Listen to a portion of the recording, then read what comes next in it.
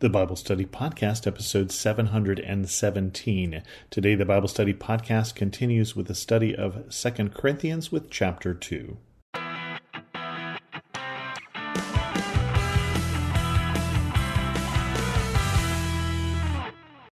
Welcome to the Bible Study Podcast. I'm your host, Chris Christensen. We continue on with 2 Corinthians. Chapter 2 goes like this. So I made up my mind that I would not make another painful visit to you, for if I grieve you, who is left to make me glad but you whom I have grieved? I wrote as I did, so that when I came I would not be distressed by those who should have made me rejoice. I had confidence in all of you, that you would all share my joy. For I wrote out of great distress and anguish of heart, and with many tears, not to grieve you, but to let you know the depth of my love for you. And so Paul is writing, and he's opening up this letter, talking about the last letter. And he's basically saying, I know that this may have caused some hard feelings, but I really felt that I needed to write. I was writing to you out of great distress. He's saying, you can't know how difficult this was for me. But I also wanted to write you that when I came to you, I wouldn't have to address these things. So when I came to you, it could be joyful, basically. When I came to you, I wouldn't have to do this in person. I didn't want to wait that long. And then he continues, forgiveness for the offender. If anyone has caused grief, he has not so much grieved me as he has grieved all of you to some extent. Not to put it too severely, the punishment inflicted on him by the majority is sufficient. Now instead you ought to forgive and comfort him, so that he will not be overwhelmed by excessive sorrow. I urge you therefore to reaffirm your love for him. Another reason I wrote you was to see if you would stand the test and be obedient in everything. Anyone you forgive, I also forgive. And what I have forgiven, if there was anything to forgive, I have forgiven in the sight of Christ for your sake, in order that Satan might not outwit us, for we are not unaware of his schemes. And so he's saying that I know that you read my letter and you realized that some of you had done wrong. Some of you had sinned. Some of you had caused disruption. Some of you had been doing things you shouldn't have been doing. And he's kind of putting this behind him, saying, okay, now it's the time to forgive. Now, remember, he's not just jumping to forgive, that there was correction. He's saying first, in this first letter that he wrote, 1 Corinthians, there's some things that need to change here. There's some things the way you do communion that need to change. There's some things the way how you treat each other need to change. There's some things in how you're dealing with these forming teams within the church. I belong to Paul, I belong to Apollos, that you're taking sides, that some of these things need to change. And he's sort of writing with the confidence now that they have addressed those, then we need to forgive. We need to say that part of the reason why you write this letter is to correct the problems in the church so that there can be peace, so that there can be a unity of purpose. But part of the unity of purpose means then we have to be able to move on. We have to not be able to say, well, you're the one who screwed up and, got us in trouble with Paul, and you have to let go of that, right? Now, that doesn't mean you have to not address the problem. Again, he's had already addressed the problems. The church has already addressed the problems, and he's saying, now let's forgive. And when he talks at the end about, in order that Satan might not outwit us, we are not unaware of his schemes. Now, he's not going to go into detail what Satan's schemes are, but I'll give you a hint. If you have been in a church for any period of time, and I'm 60 years old and have grown up in the church, so I have seen this happen in a number of places, we know what Satan tries to do. And one of the things that he tries to do is separate. And there's a lot of different tools, a lot of different schemes that he uses for that. He uses our pride against us, and then he also uses the opposite of that, of those of us who feel unworthy. He will use that against us. He'll use our anger against brothers and sisters in the church against us, and he will use that against the church. We've seen how, the breaking of one friendship within a church can split a church. The breaking of one marriage in a church can split a church. We know the schemes that Satan uses, and he uses division.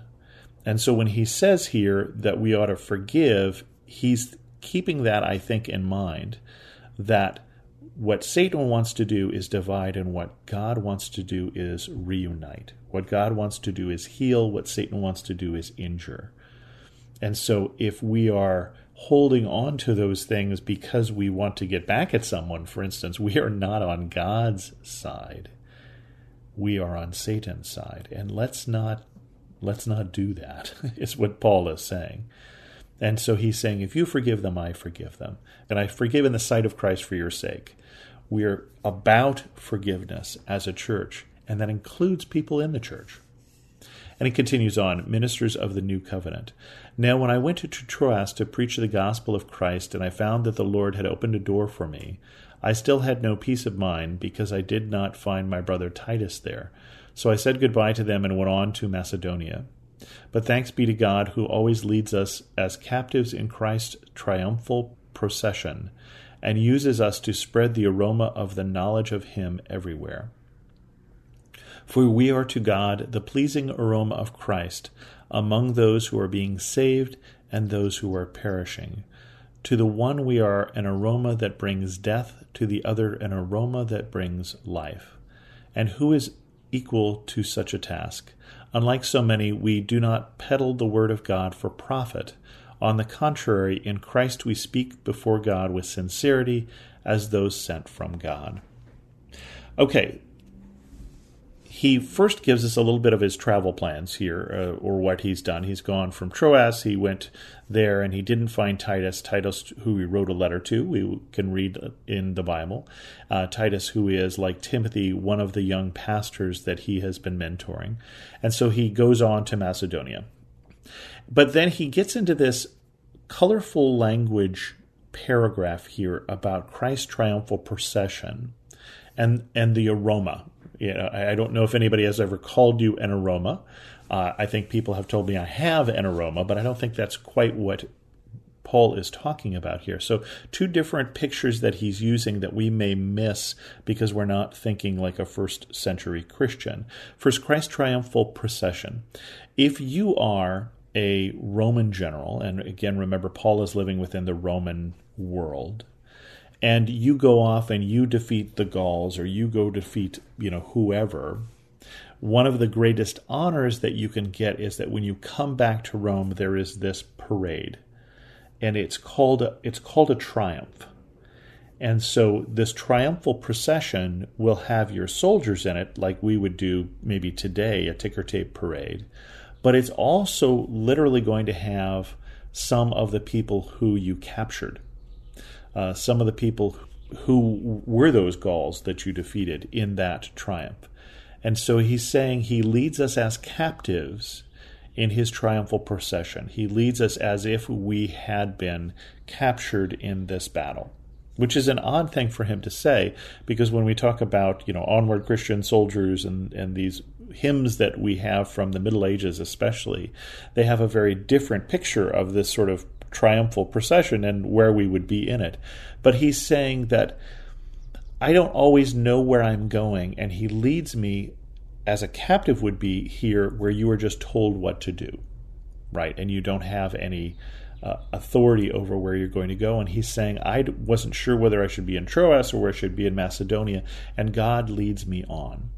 And he's using this colorful metaphor to describe that. And then he talks about the aroma of knowledge of him everywhere. And I think we have to think about, if you come from a church tradition that is more, I want to say more modern and less smells and bells, as we used to call it when I was attending a Episcopal church, where there is incense used and more high procession and things like that, then you may have missed out on that this is something that is similar to worship as it would be in the first century, not necessarily in the church, but in the temple and such, where there's a lot of incense used and the smell of burnt offerings and all of these things that are the aroma. And so the Bible talks about our prayers rising to God like the aroma of the offerings, our prayer rising to God like the aroma of the incense. And so he's kind of using this metaphorically to talk about the aroma of the knowledge of him everywhere. That it's one of these things that is spreading, and that as it rises up, it is pleasing to God.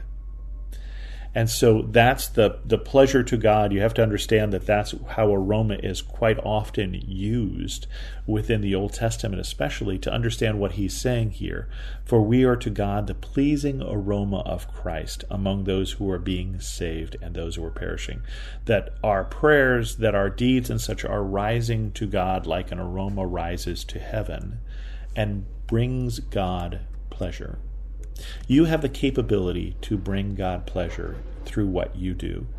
And I'm not going to focus on what you believe. It's really, I want to focus on what you do here, because that's kind of what he's talking about. This spreading, this action that spreads things. And he says, to one or the aroma that brings death, to the other the aroma that brings life, in the sense that as we bring the knowledge of Christ, eventually this will lead to that day where we stand in judgment, to some life and to some death.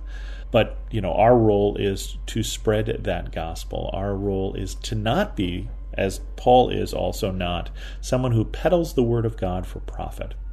And I've talked about it before. It's one of the reasons I don't have ads on this show is I want to be clear that my motives are not that. And Paul is wanting to be clear that his motives are not that. That's not why he speaks about Christ.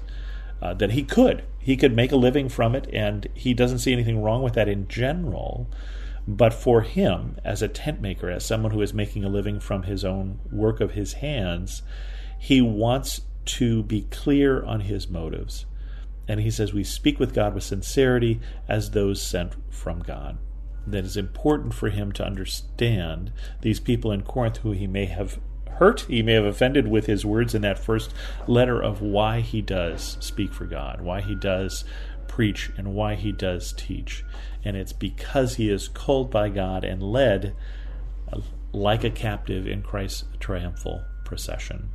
And with that, we're going to end this episode of the Bible Study Podcast. If you have any questions, send an email to host@thebiblestudypodcast.com, or better yet, leave a comment on this episode at thebiblestudypodcast.com. And thanks so much for listening.